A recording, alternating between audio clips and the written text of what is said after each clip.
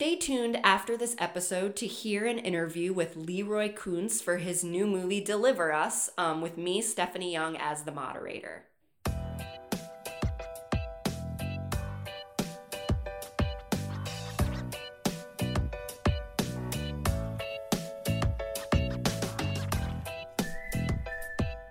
Hello everyone and welcome to Double Rewind. I am your host Stephanie Young, here with my co-host Jillian Young. And we are back to video. Our past back to our original programming. Yeah, our last two episodes we had to do Zoom because Jillian wasn't feeling great and then I wasn't feeling great. So now we're back together, which is great. So if you are someone new. If you're new here, our podcast it's me and my sister. We're twin sisters, and Double Rewind we call it because what we do is go back in the past and watch media, whether it's film, TV, music, anything that we should have experienced a while ago. So every once in a while, I will show Jillian a movie that I have seen. Jillian will show me something that she has seen, and sometimes we'll react to something that we both have not seen.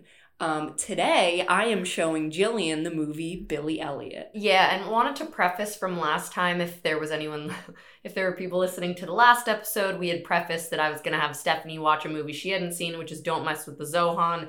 It's just not the time for it. If you know what it's about, that was my fault. I didn't realize what the movie was about and certain things about it, so we had to skip it. So yeah, Stephanie, she's showing me Billy Elliot. And then next week will also be a movie that we'll experience together. But yeah, Billy Elliot was the one that Stephanie is showing me this week. Yeah, I forgot to pick one that we're both going to see. Why don't we, we'll figure it out. Okay, we can talk about it. Talk about it on air. All right. Okay, so this was an episode where I showed Jillian Billy Elliot. And if you know the movie, it features a very young Jamie Bell. So our top 3 for this week that we're going to do is our top 3 child performances where they were either 14 or younger when they portrayed a character. Yeah, and just want to preface, I said this to Stephanie, these aren't the best children performances. This is our favorite child performances. So just to preface... I think mine is one and the same. No, mine is not. Okay. Mine is definitely just personal favorites. So you can go first then. Okay, so my number 3 child performance is Christian Bale in Empire of the Sun. I knew he would. Yeah, it's a Steven Spielberg movie. It's where he got popular, but it's also such an incredible performance from him, and you wouldn't expect any less because it's Christian Bale. He's one of our greatest actors of our time. I feel like a lot of people don't realize, though, that he started acting when he was very young. Everyone sees him in these, adult roles. Yeah, but it's one of those things where it's Steven Spielberg, and Steven Spielberg is known for almost creating these people who then get careers because he takes these people who maybe weren't famous to begin with. Okay. So that's my number 3. Christian Bale's really good in that. My number 2 is Lindsay Lohan in The Parent Trap. Oh my gosh, I didn't even think about that. She was 12 years old, but first of all, she plays 2 parts, which is great in itself. Exactly. But she just portrays those characters so incredibly. She just takes the entire movie. I would say she's my number 2 child performance. And my number 1 is Jamie Bell in this movie. Wow, okay. In Billy Elliot. We'll definitely talk about it more, but I think his performance is just outrageously amazing. So he's my number 1.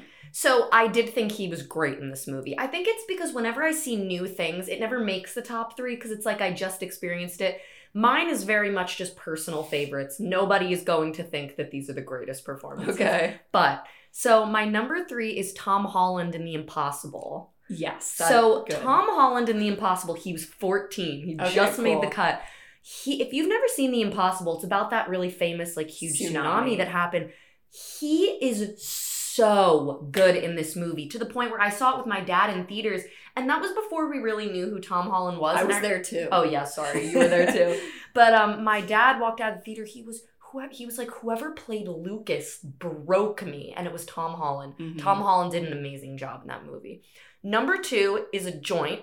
It is going to be Josh Hutcherson and Anna Sophia Robb in Bridge to Terabithia.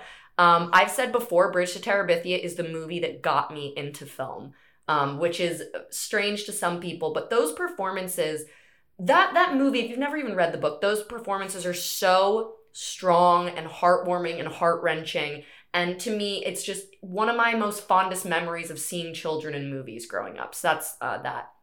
Number 1 is kind of a cop-out, but it's the entire young cast of Harry Potter.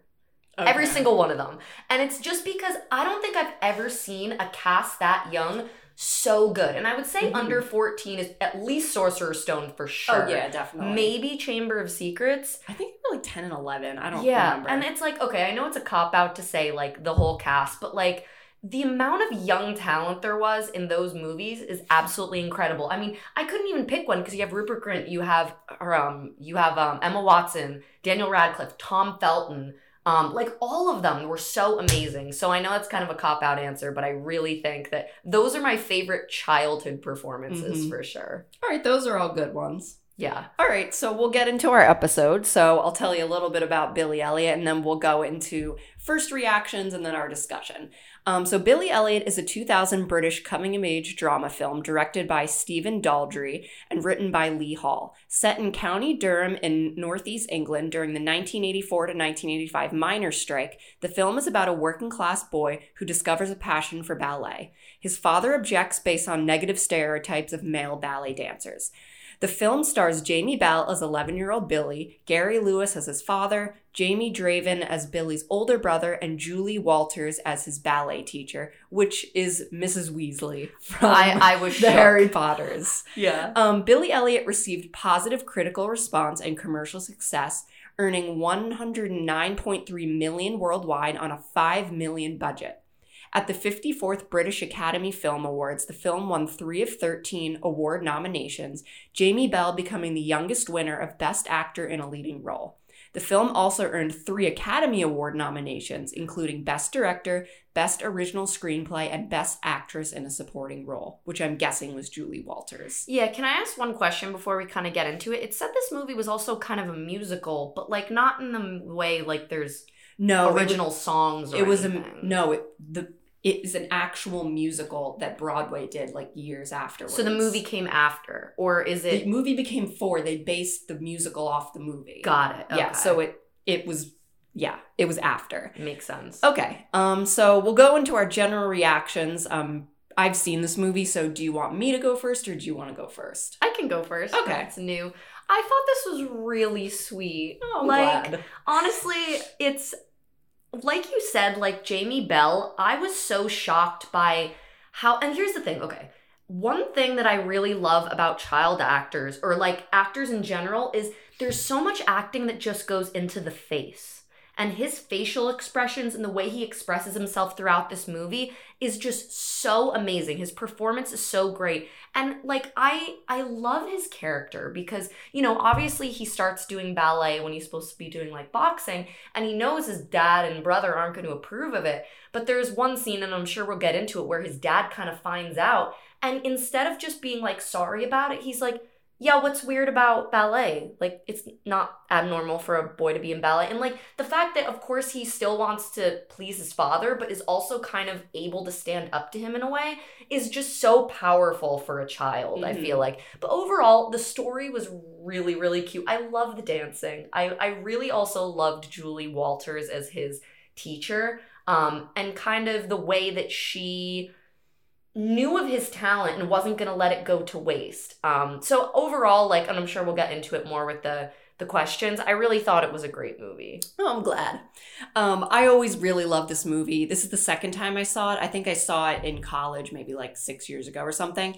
And then I was like going through movies that you haven't seen. And I'm like, she hasn't seen Billy Elliot. And it's also great because we are really going in the past 23 years. Yeah. But I love this movie. I don't know if you know this. I'm a Jamie Bell stan. I did not know who the hell he was before this movie. What is he in? He plays Elton John's friend in Rocket Man. Okay. He also he's in the new movie with Paul Mescal that comes out soon, All of Us Strangers. He's not the other love interest. He plays his dad.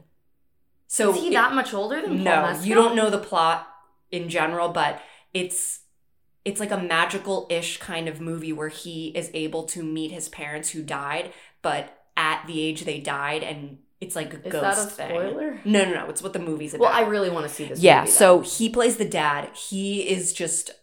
I wish he was my dad when you see that movie.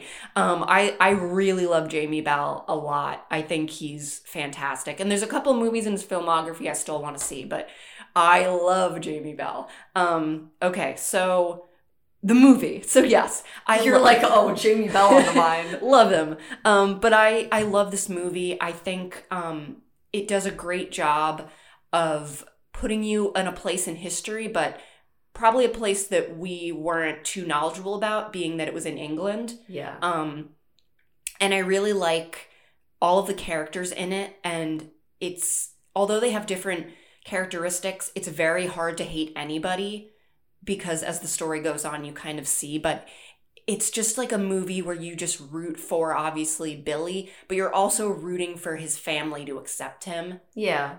So I think it's really great. We'll get into more questions, but especially in a time where his family's already going through a lot. Yeah. Because his mother passes away. And like, of course, the miners' strike, like that's a big thing that's weighing on their minds. Okay, so the first question I had for you was, stories of young people going against the grain and charting their own path is an often utilized element in film. So why do you think this story used dance specifically as Billy's passion as opposed to another creative outlet?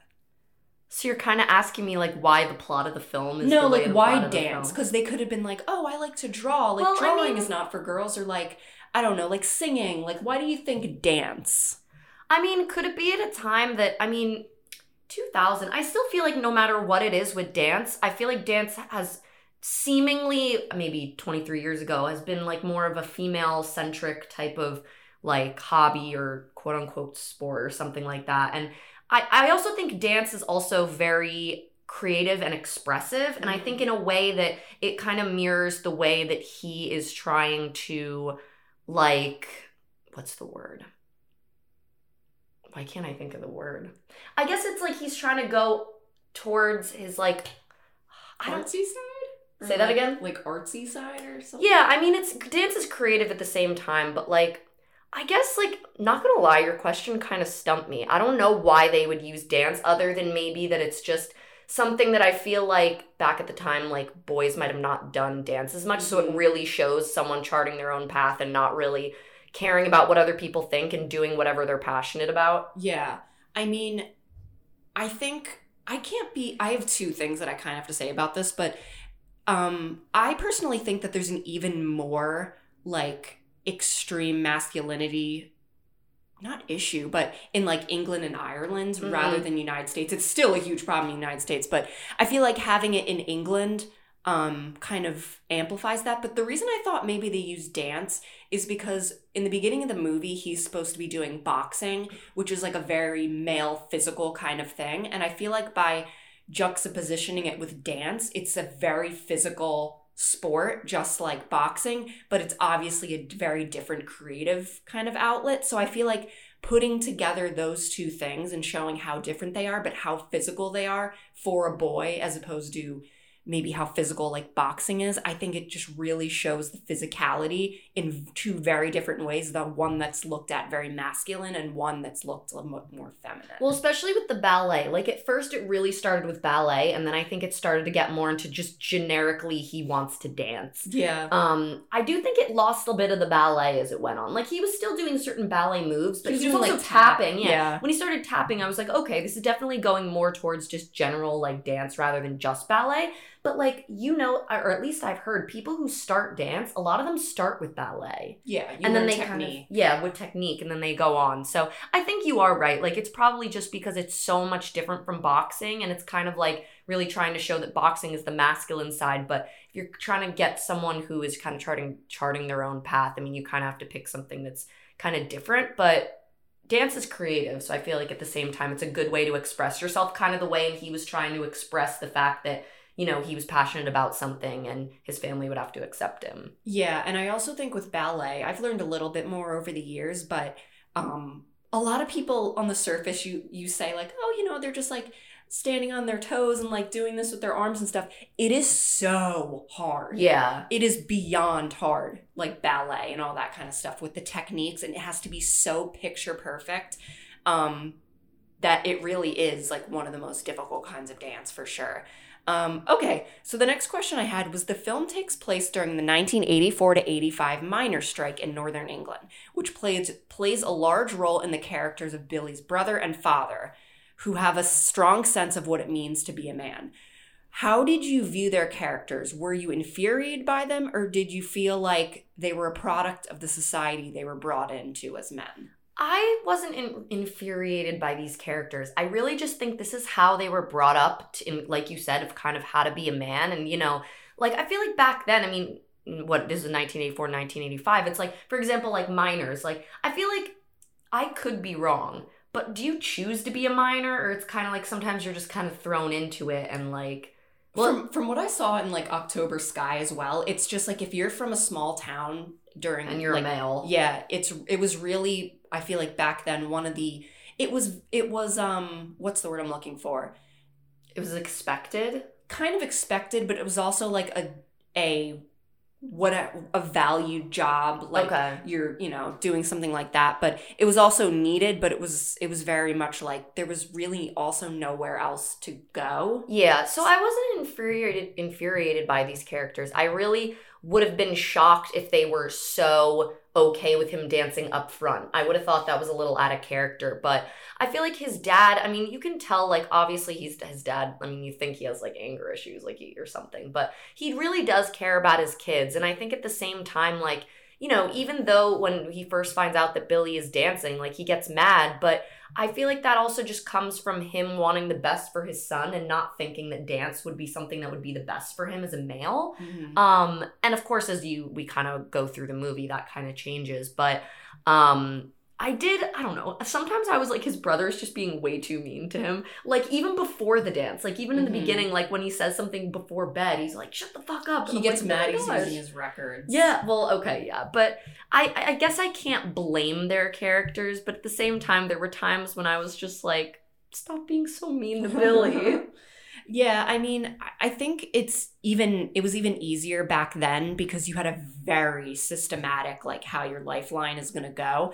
And I feel like any sense that the father got that Billy is not going to go through that line was like, he couldn't even really fathom it. But I feel like it definitely was a product of their time of, like, men having to have that kind of job, but also very specifically be a certain way. But I also feel like the loss of Billy's mother, like, when he's dancing, he keeps saying, like, mom would have liked this or said it was okay. So I think it's interesting. I also feel like with the brother and the dad, like, it must have been so difficult during this strike because they obviously could not work and weren't getting money and they were having such a difficult time. And it's also with the realization that the reason we're on strike is these people are not paying us fair wages or keeping us safe. Right. So I feel like it's even more infuriating.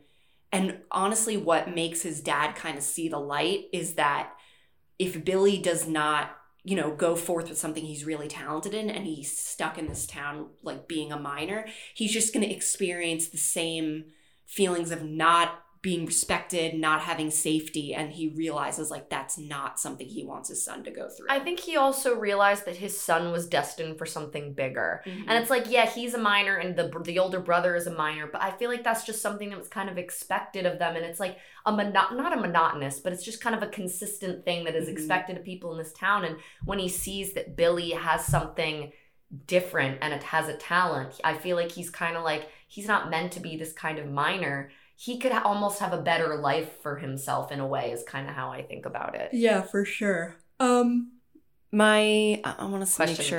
make sure I did this. Yeah.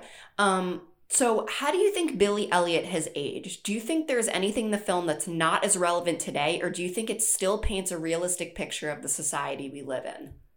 I think it kind of does paint the same kind of picture. Like, I do think in some ways, like, things are more accepted in the fact that, I'm sure there's a lot more male dancers now in 2023 than there were, back in the 80s. You know what I mean?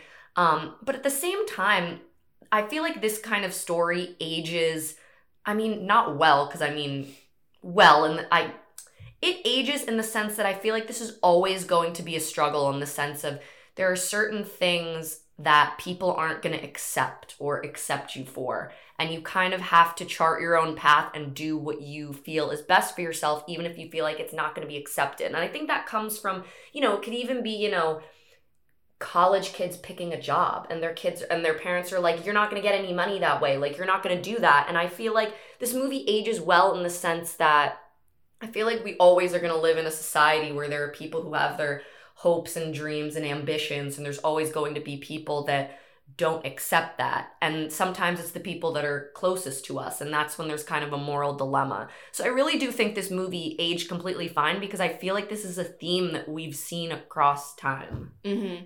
Yeah, I think it ages really well. I think that obviously in this movie we have Billy, who wants to do ballet. His family is just his father and his brother are like, like they keep saying like that's for poofs, like that's for like gay people or, gay guys. And I feel like it ages really well, because even though we're in this time where we like to believe like we're like a lot more accepting and all of that kind of stuff, I feel like it's sometimes we like to believe it, but it might not be always the case. Like, you can change laws and things, but you can't change people's minds necessarily. Like, we had obviously like gay marriage being legalized, but that doesn't mean that the laws are going to change the way people perceive things. Yeah. And I feel like, that's okay. I feel like we like to be like, oh, boys can dance and play with this and play with this.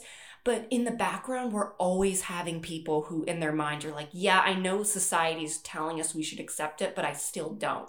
And I feel like it is still very hard for males to not only get into, I guess, more creative or quote unquote female spaces, but anything that deals with like emotion or like expression is still very much like people like to be like, oh, like that's not like that manly or stuff like that. And I feel like it's still very prevalent. And sometimes in those type of things, when I feel like there's a male doing something that's quote unquote like more female centric, a lot of them just get labeled as gay, like for those kind of reasons. And I mean, even in dance, you could see and hear even that people were saying that with him, but unfortunately, I feel like that's still the case. And it's like, I feel like it's definitely more, I could be wrong, but maybe a little more accepted if a woman is like, oh, I want to do this type of thing that's more male-centric, because then you'll be like, oh, she's a strong woman, she could do whatever. Mm-hmm. But then you still have like males who are doing quote-unquote like more female, I guess, centric things. And I feel like they get judged a little bit more for it. Yeah, I think comes from the masculinity idea. I really think we like to believe it, and it's not really the case. Like, not like I said, like it's not even necessarily in like dancing and stuff. It's just in how men aren't really allowed to express their emotions, and we like to be like, oh, like guys should be able to. But I see so many girls who like think about like, oh, like he's, I don't know, like I want like a strong man or whatever, and they like to say like, oh, guys can show their emotions, but the second they do, they're like, oh, I don't know if I'm attracted to that. Like it's just it's not great. But I feel like it ages really well, because at the center, yes, there's a masculinity thing, but it's all about someone who has a talent and must work with that talent, because if you are given these talents in life and you're not going to utilize them, like you're just going to be in a very stagnant place and you're not going to grow. So I feel like it ages really well. And I feel like in the sense that we both still really enjoyed it, it definitely ages. Okay, so the next question I had was, how would you rank Billy Elliot with other coming-of-age films you love? Because I know you like coming-of-age movies. Yeah, and when you ask that question, I immediately forget every coming-of-age movie I've ever seen. I feel like there's different subgenres to, like, coming-of-age movies. Like, there's kind of more of, like, the silly ones, like Angus Thongs and Perfect Snogging. Even, like, A Cinderella Story, I think, is kind of coming-of-age. But then you have some of the more serious ones, like, Words on Bathroom Walls. The Way Back, I'd also say, is a coming-of-age film. Me. Yeah, I think there's different subgenres, and I feel like branches that come off of coming-of-age films. I mean, this one's definitely a coming-of-age film as well. How would I rank them, though? I mean, it's difficult if they're so different. How would you? I'm curious. I'd rank this one pretty high up, and I think it's because it really is able to encapsulate and utilize its setting, its time period, and its themes, like all into one, where like the time period and like the miners' strike really does blend into the masculinity mixed with the dance, mixed with his relationship with his family. And I feel like all the elements really work together as opposed to just being set in a place and having like a kid go through like normal high school things and stuff like that. So I would rank it pretty high. And I think it also utilizes the choreography in it is amazing. I love the scene when he's dancing with character Mrs. Weasley, Julie Walters. Yeah. And then I love the scene when he's doing like his angry dance. And then when he's dancing with one of the other boys, and then his father comes in and he like stops, and then he looks at his father and does this entire routine where his father ends up like storming out and you're like, wow, he's mad. Yeah. And then he ends up going to Julie Walters' character and says like, how much is this going to cost to get him into this? And you're just like dying inside. To the point where he literally goes against the strikers because he's like, I have to mine because I need money for my kid. I know, and you just die especially inside. that moment when you see him and his son make eye contact because his son is on like the picket line basically being like, you know, like on the strike. And oh my gosh, and yeah. But would you say Coda is a coming of age film? Yeah, I would say I feel like for some reason that's the movie that I think the most about, like, related to this. Not as much that her parents in Coda didn't want her to sing, but in some ways they're like, but, like, you can't because you have to take care of all of us. Yeah, it's definitely coming of age, I would say. So, yeah, that's how I would kind of rank it up. I feel like, yes, coming of age movies all have different plots and stuff like that, but like I said, I think this one utilizes all the elements and fuses them together, which makes it very strong. Yeah. And then the last question I had for you was, an edited version was released in the USA rated PG-13 that tones down the language because this is rated R. Oh. First, do you think this changes the feel of the movie by doing this? And then what's your opinion on edited movies for content in a general sense? I mean, there's definitely a lot of language, but I think it also, I could be wrong. This could be a stereotype, but I feel like people in England and Ireland just curse more than us. No, maybe. I think they do. Okay. So I feel like maybe it would have made it feel different related to, like, maybe the dialogue wouldn't have been as relatable or, like, as realistic. But it's hard because, like, if you took away the language, I really think it would be kind of the same film. But at the same time, when it comes to the parts that are more dramatic or people are angry or they're yelling, I mean, I think it gives it a little bit more weight sometimes when you're using some language. I don't think it would have made a major difference. But then what's my opinion on editing movies for content in general sense? I mean, like editing it for like on television, or what do you mean? I'm going to say not television, just because like with television there's obvious things, but there's like edited version, even like directors who want to release a rated R or like NC-17 movie, a lot of times the studios are like, no, like we have to make this PG-13 or we have to make this R. Yeah, I mean, maybe because this also involves a child is why maybe they wanted to make it PG-13 when they brought it to the US.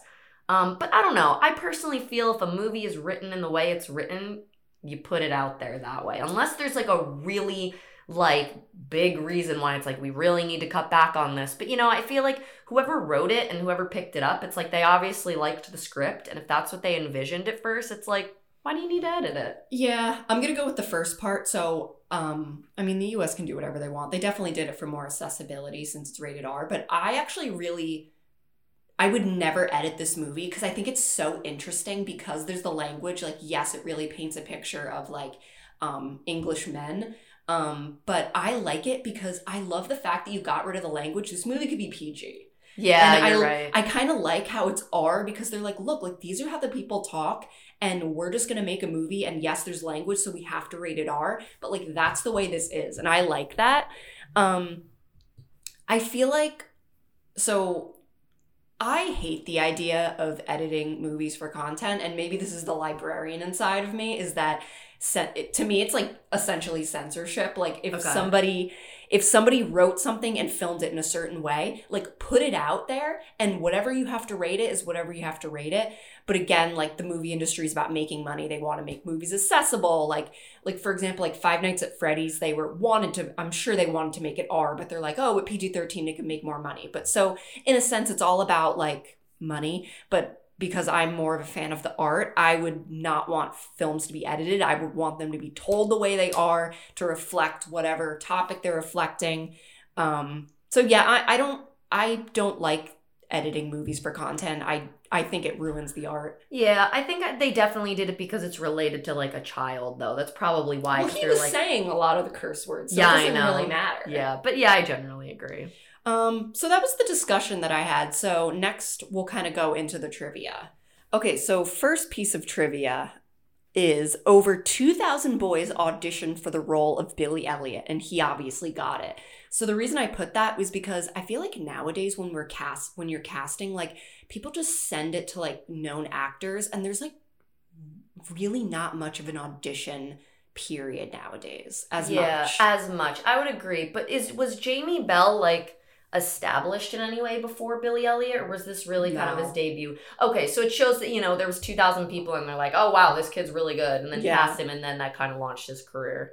But you're right, I feel like now people just send stuff to agents of actors that people know, and it's like, and they audition, but there's only like 5. Yeah, it's not like, hey, there's there are still open casting calls for things, but not as much as you would think. But yeah, so I think that's so cool, obviously. The second one was Jamie Bell took ballet and other dance classes while in secondary school, which caused him to often be ridiculed by his peers. He ended up using this as the inspiration while playing Billy Elliot. Oh, perfect. So he lived it. Yeah, essentially.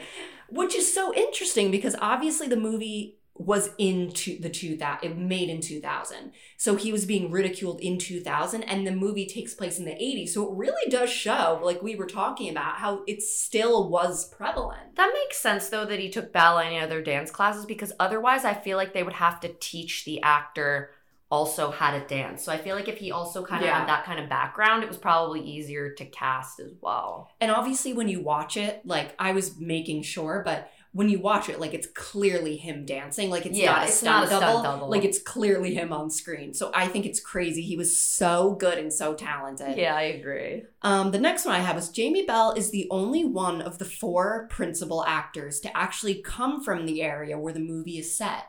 Oh, really? Was this, like, close to his hometown or something? So I don't know if they filmed it where technically they're saying, but he came from the town that New Durham, I'm guessing, where they, filmed it, which I think is cool because it's the idea of it was that it's a very kind of like poor, poverty-stricken town. And he's able to like rise above and like get into this ballet school. Spoiler, he gets in.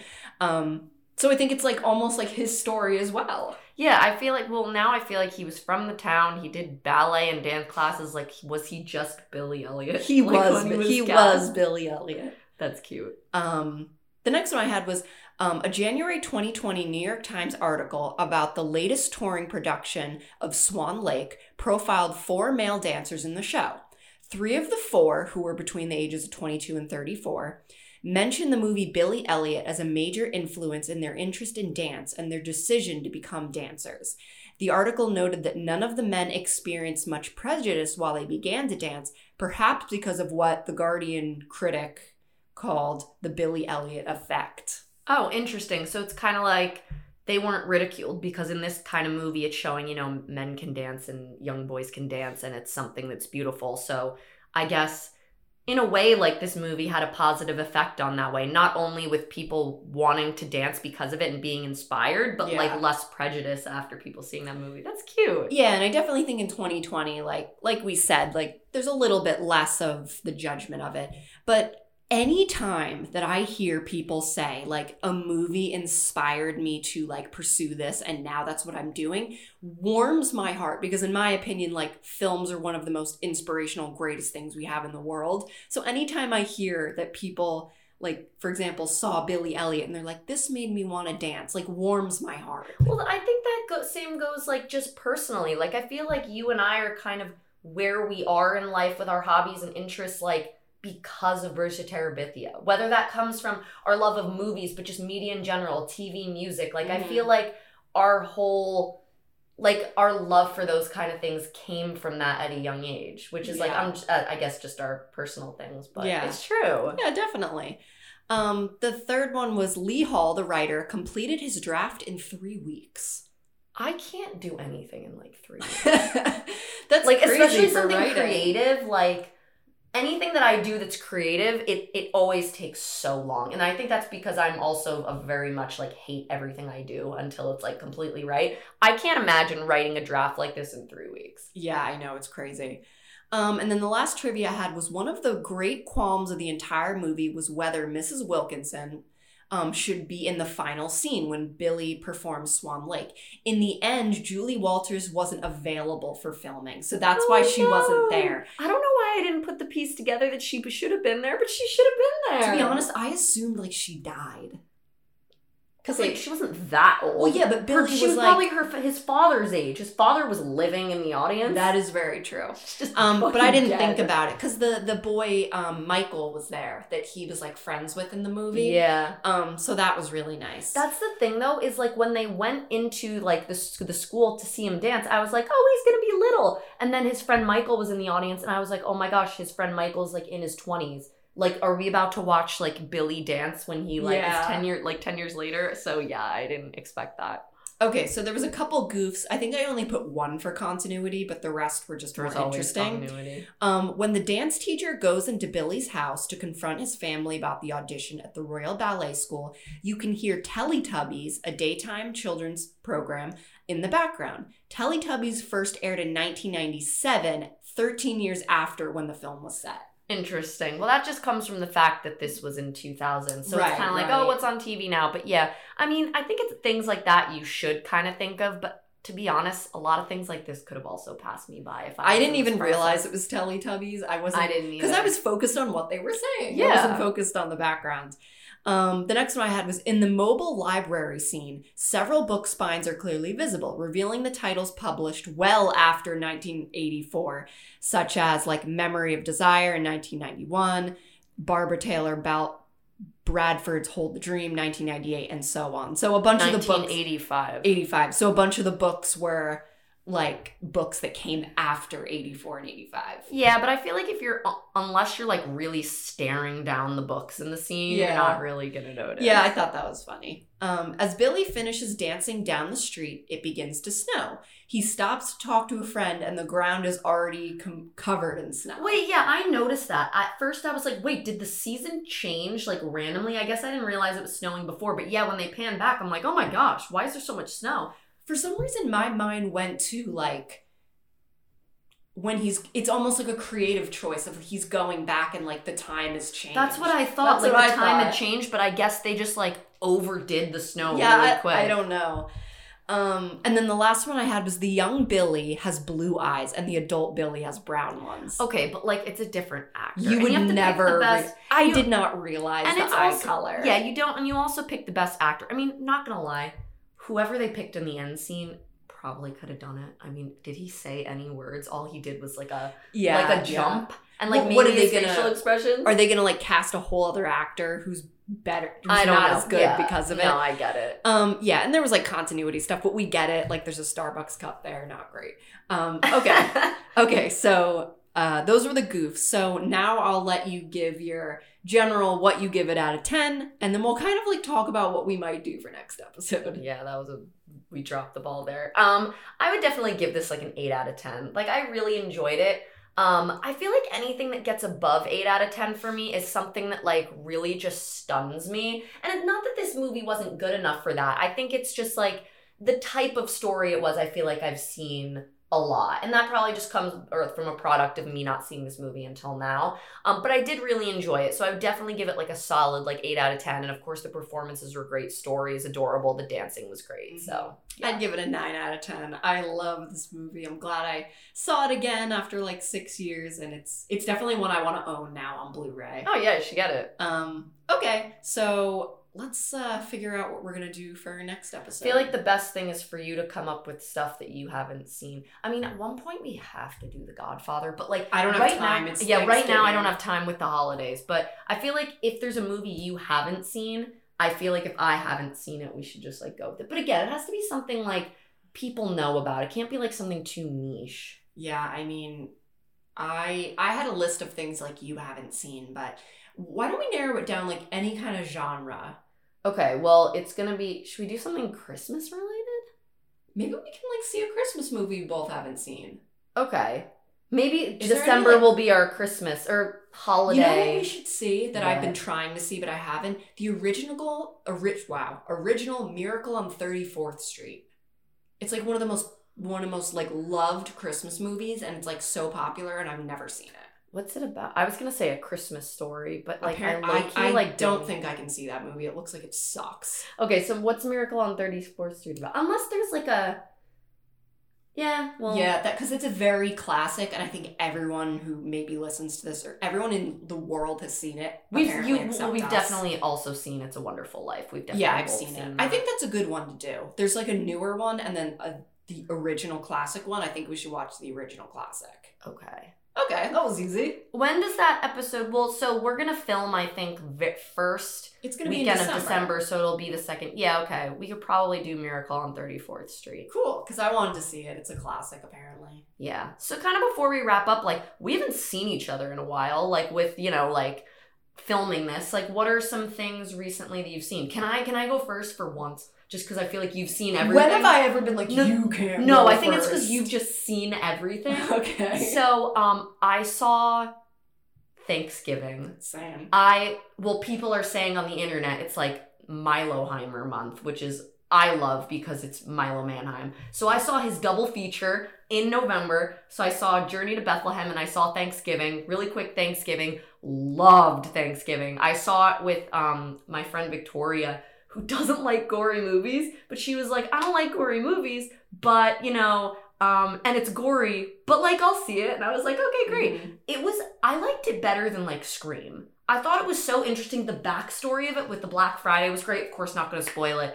I thought the cast was pretty great, so I really liked Thanksgiving. So I saw Journey to Bethlehem with my dad. My dad is very religious, and I love Milo Manheim. So we saw it. Honestly, though, this movie is really, really good. The music is actually 10 times better than I thought it was going to be, and I think it's a great Christmas story. Like, if you just want to see it like a general story about, like, at the birth of baby Jesus, but, like, it's a musical, and it was really, really great. Mm-hmm. Highly recommend it. Yeah, I mean, I didn't see it, but... Very cute. I can't get over the fact that, like, the actress who plays Mary is, like, hot. She's really pretty. What's Mary supposed to be ugly? Well, I like to think of, like, Mary is supposed to be, like, oh, the Virgin Mary. It's not like guys are, like, hopping on her. Well, like, no, the actress in the original ones that, like, our parents showed us. But that's an actress. Well, she's also... I don't know. You know what? She did a great job. So did Milo. Okay, Love him. I did see Thanksgiving. I liked it a lot. I saw The Holdovers, which is a holiday Christmas movie. So good. I was gonna see that a few days ago, and then I didn't have time. I want, like, Dad to see it. He'll love it. My coworker just texted me before this episode, and she's like, I just saw The Holdovers. It's my new favorite movie. I have to see it. So, yeah, that was really good. I saw Thanksgiving. I saw the Disney movie Wish. Fucking trash. I didn't even want to see it from the trailer. Well, I just always see the Disney movies. Right, yeah, I know. It was so bad. There was no heart. It right. was AI generated. Well, yeah, I wasn't even interested in it. I didn't say you were. I'm just saying, no, like, I know, it was like trash. And, like, I never want to hate a Disney movie. I love Disney. It was trash. That's, like, all I can think about. Like, I've been, like, rewatching movies and watching them at home and stuff like that. But yeah. I was just gonna... This is selfish of me to ask, but... So what'd you think of Milo? In Thanksgiving? He's, like, barely in it. Yeah, okay, His character was funny in the sense, like, her friends were like, oh, yeah, he's, like, the goody two-shoes, and then she ends up, like, dating him, and him and, like, the old boyfriend have, like, tension, like, they kind of don't like each other. Is that your first Milo experience? I saw zombies. It sucked. Okay, well... This is your first real movie, this not is his Disney. first real movie. No, well... Yes. Yes. Well, no, Journey to Bethlehem was also a real movie. But that's this month. I'm talking about He was in some TV stuff, too. I mean, Prom Pact is also Disney. No, it's all not real. He is great. Just wanted to ask what you thought. Okay, sure. He's Milo. Okay, so yeah, that's kind of what I saw. So we'll see that next time. I want to say that after this episode, we're going to play an interview that I got to interview the director, writer, and actor of one of the new horror movies that came out this year, Deliver Us. It was released at the end of September. The director's name is Lee Roy Kunz. and I really loved it. We were sent the movie, and it's a genre of horror that I am known to not like. But this movie was really good. Very nice. And like, I was nervous when I got it because I was like, I don't know, like if I don't like it, I have to write a review about it, and I'm not gonna lie. So lucky I didn't have to lie. It was very good. Awesome. So I interviewed him, and this will appear after this. And it was really fun. It was honestly like being able to interview like a filmmaker who not only wrote it and directed it, but the movie was really good. It was great for me. I was so excited, and he was so nice. Awesome. Okay, so that'll play after this. So then it'll play. I guess we'll just do our outro, but then like just expect that if the episode ends like kind of abruptly with no like way of ending it, it's just because we're putting her interview at the end of this episode. Yeah. Yeah. So, awesome. So that was Billy Elliot. We'll see you guys in a few weeks with Miracle on 34th Street, and please enjoy Stephanie's interview. Yes, thank you. I'm Stephanie Young, writer for Just for Movie Freaks, here with multi-talented Lee Roy Kunz, here to talk about his new horror movie, Deliver Us. So thank you so much for being here. Thank you for having me. So I want to discuss a little bit about you and the film. So to start off, can you just give us a summary of what Deliver Us is about? Okay, so it's about an ancient Zoroastrian prophecy that the Catholic Church has been looking into the past few centuries. And it seems to be fulfilled when a nun becomes pregnant with twin boys, which she claims is just a virgin birth. And I play a priest that goes off to investigate, and I'm skeptical the entire time, but eventually help her escape, and we explore what's going on with these two boys. Great, good. Okay, so getting a film made can be an extremely long process. So can you briefly take us through the process from the idea to the final product? Yeah, so the idea actually came from my father when I was visiting home.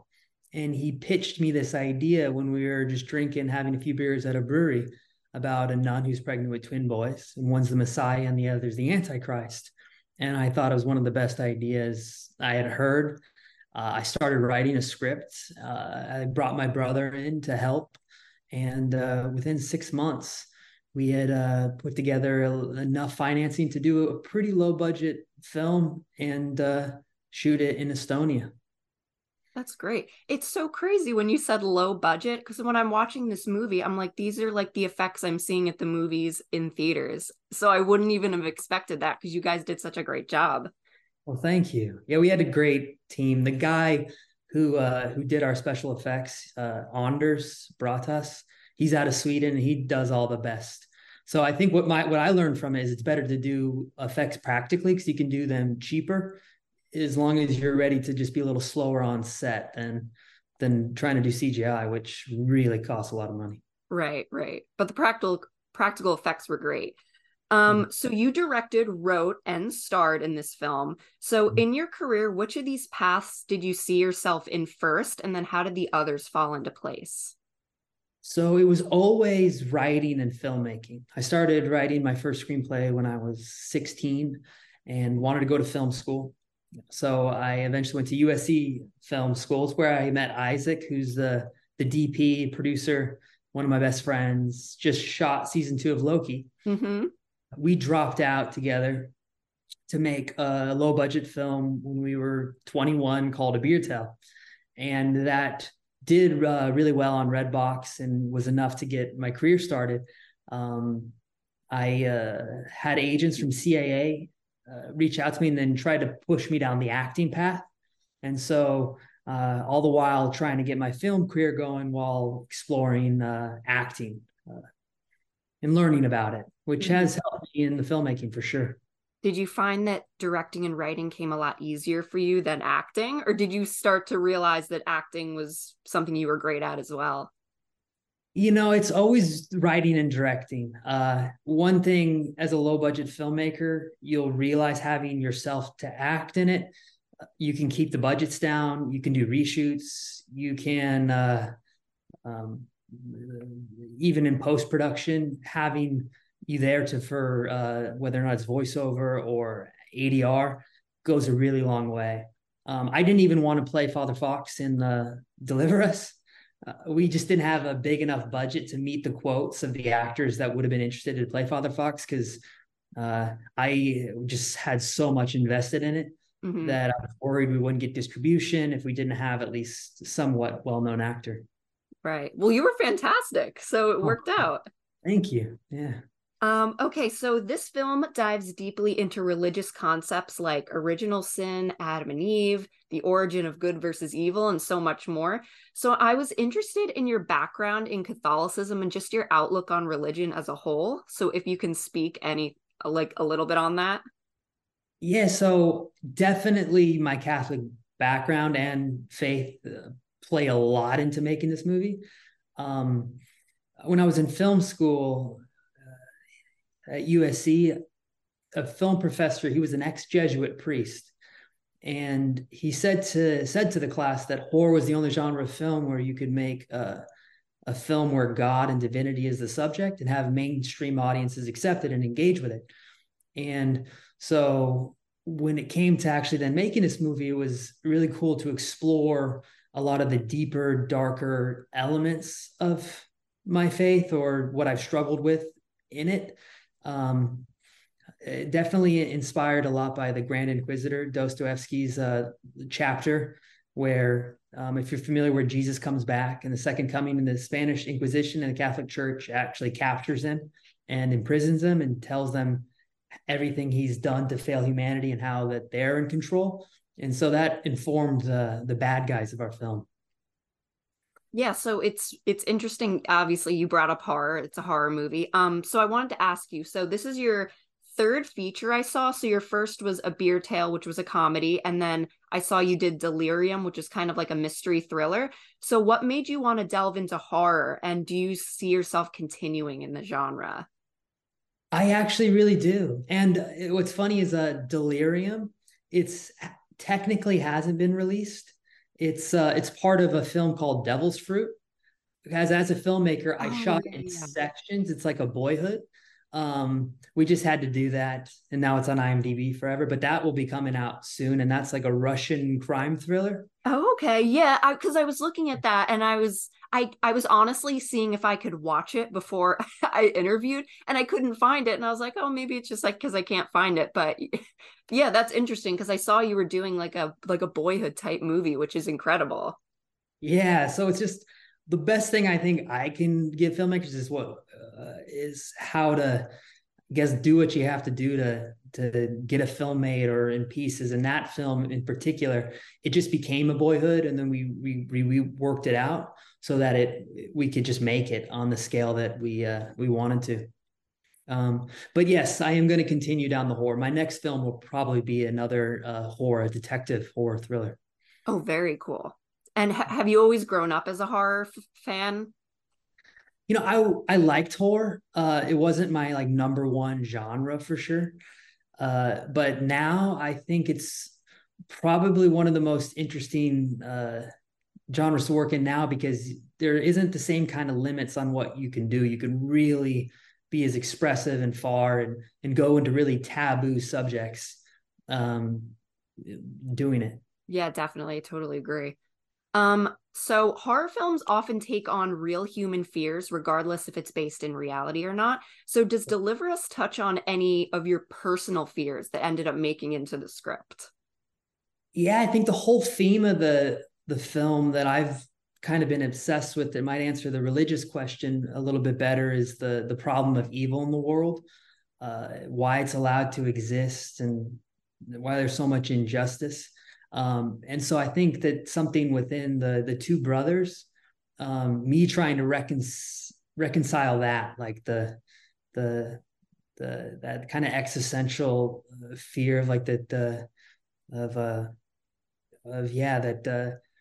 trying to meet people at a place where the world has all this in it, but it actually is a good place, and it was like the creation is good.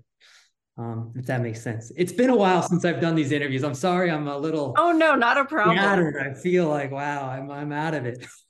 I apologize. Oh no, you're good. So tell me if I'm pronouncing this right. So you're composer Toti Grinason? I believe so. I don't think Okay. we pronounced it right ourselves. He also composed Lamb in 2021, which is awesome, but he composed the score for the film. So what was it like working with him, and what was your collaboration like to find the perfect sound for this movie? Yeah, so usually when you're cutting the film, you have a temp score, and there's a joke within post sound that people are always using the same music, especially for horror films. Under Your Skin is one that's used, Sicario. And a lot of the times, composers are brought on, and you've basically edited the scenes to the music that was edited for other projects. So it doesn't even match perfectly. And then composers end up almost creating something that's kind of similar to it. And what we did with Toady, it even seemed like that was the path we were on for a little bit, but then I said, like, let's stop. Let's do individual pieces of music, because one, Toady is just like, I think he's one of the most interesting composers out there in terms of just like pure artist and having his own vision. And so I wrote a paragraph for about 6 different pieces of music of what a theme of the film was, whether or not it was the character of Laura, or if it was the character of Vox Day, or the organization, and then to then compose individual pieces that he was interested in doing, that had nothing to do with what was happening on screen.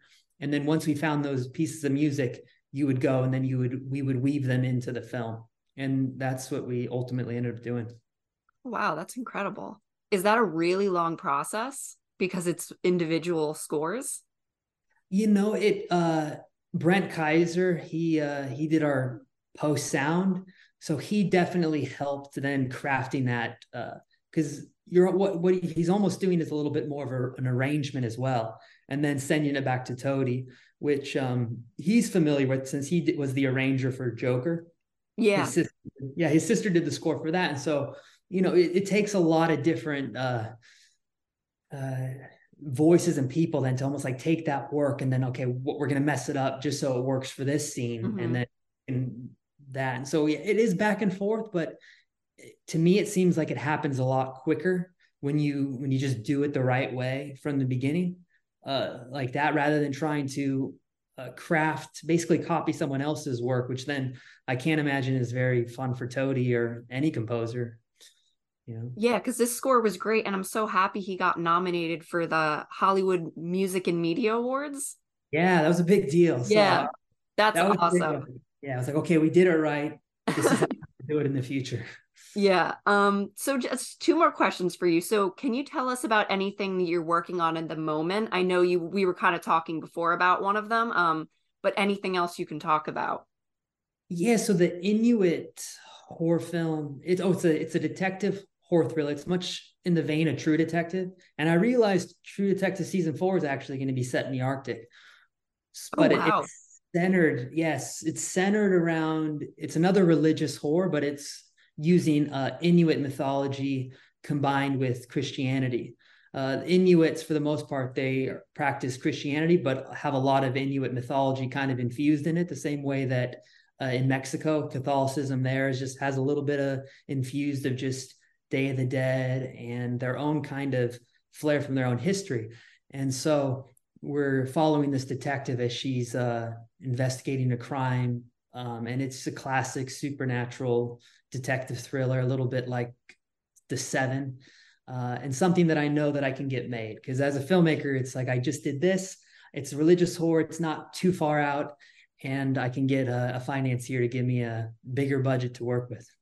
Yeah, that makes sense. That'll be so interesting. I'm gonna love to see that eventually when it comes out. And then the last question I had for you might be the toughest. Okay. What are your top 3 favorite movies? Okay, I think I would have to go with Goodfellas first, Mm-hmm. because you can watch it a million times. It's funny, but then it's also dark and profound. Again, deals with the banality of evil and how these people are so likable and yet they commit the most horrible, crimes. There Will Be Blood is another one that's just like, I can watch it over and over again. And I'm gonna have to go with the comedy like The Big Lebowski or Mhm. Groundhog. I kind of go back and forth between those ones, depending on how I'm feeling. That's great. Thank you so much for being here and having us interview you. Everybody should go see Deliver Us. It was so good. I loved it. And you were amazing. Your directing, your writing, acting, everything was fantastic. So thank you so much for being here, and we look forward to seeing the rest of your work coming out. Hey, well, thank you. And I loved your article. I could tell you really got it in a way that a lot of people, sometimes it goes over their head. So probably whatever background you come from, I was like, okay, we have a similar. Oh yeah, thank you so much. It means a lot. Mhm. Well, thank you so much. It was good Well, to have you on.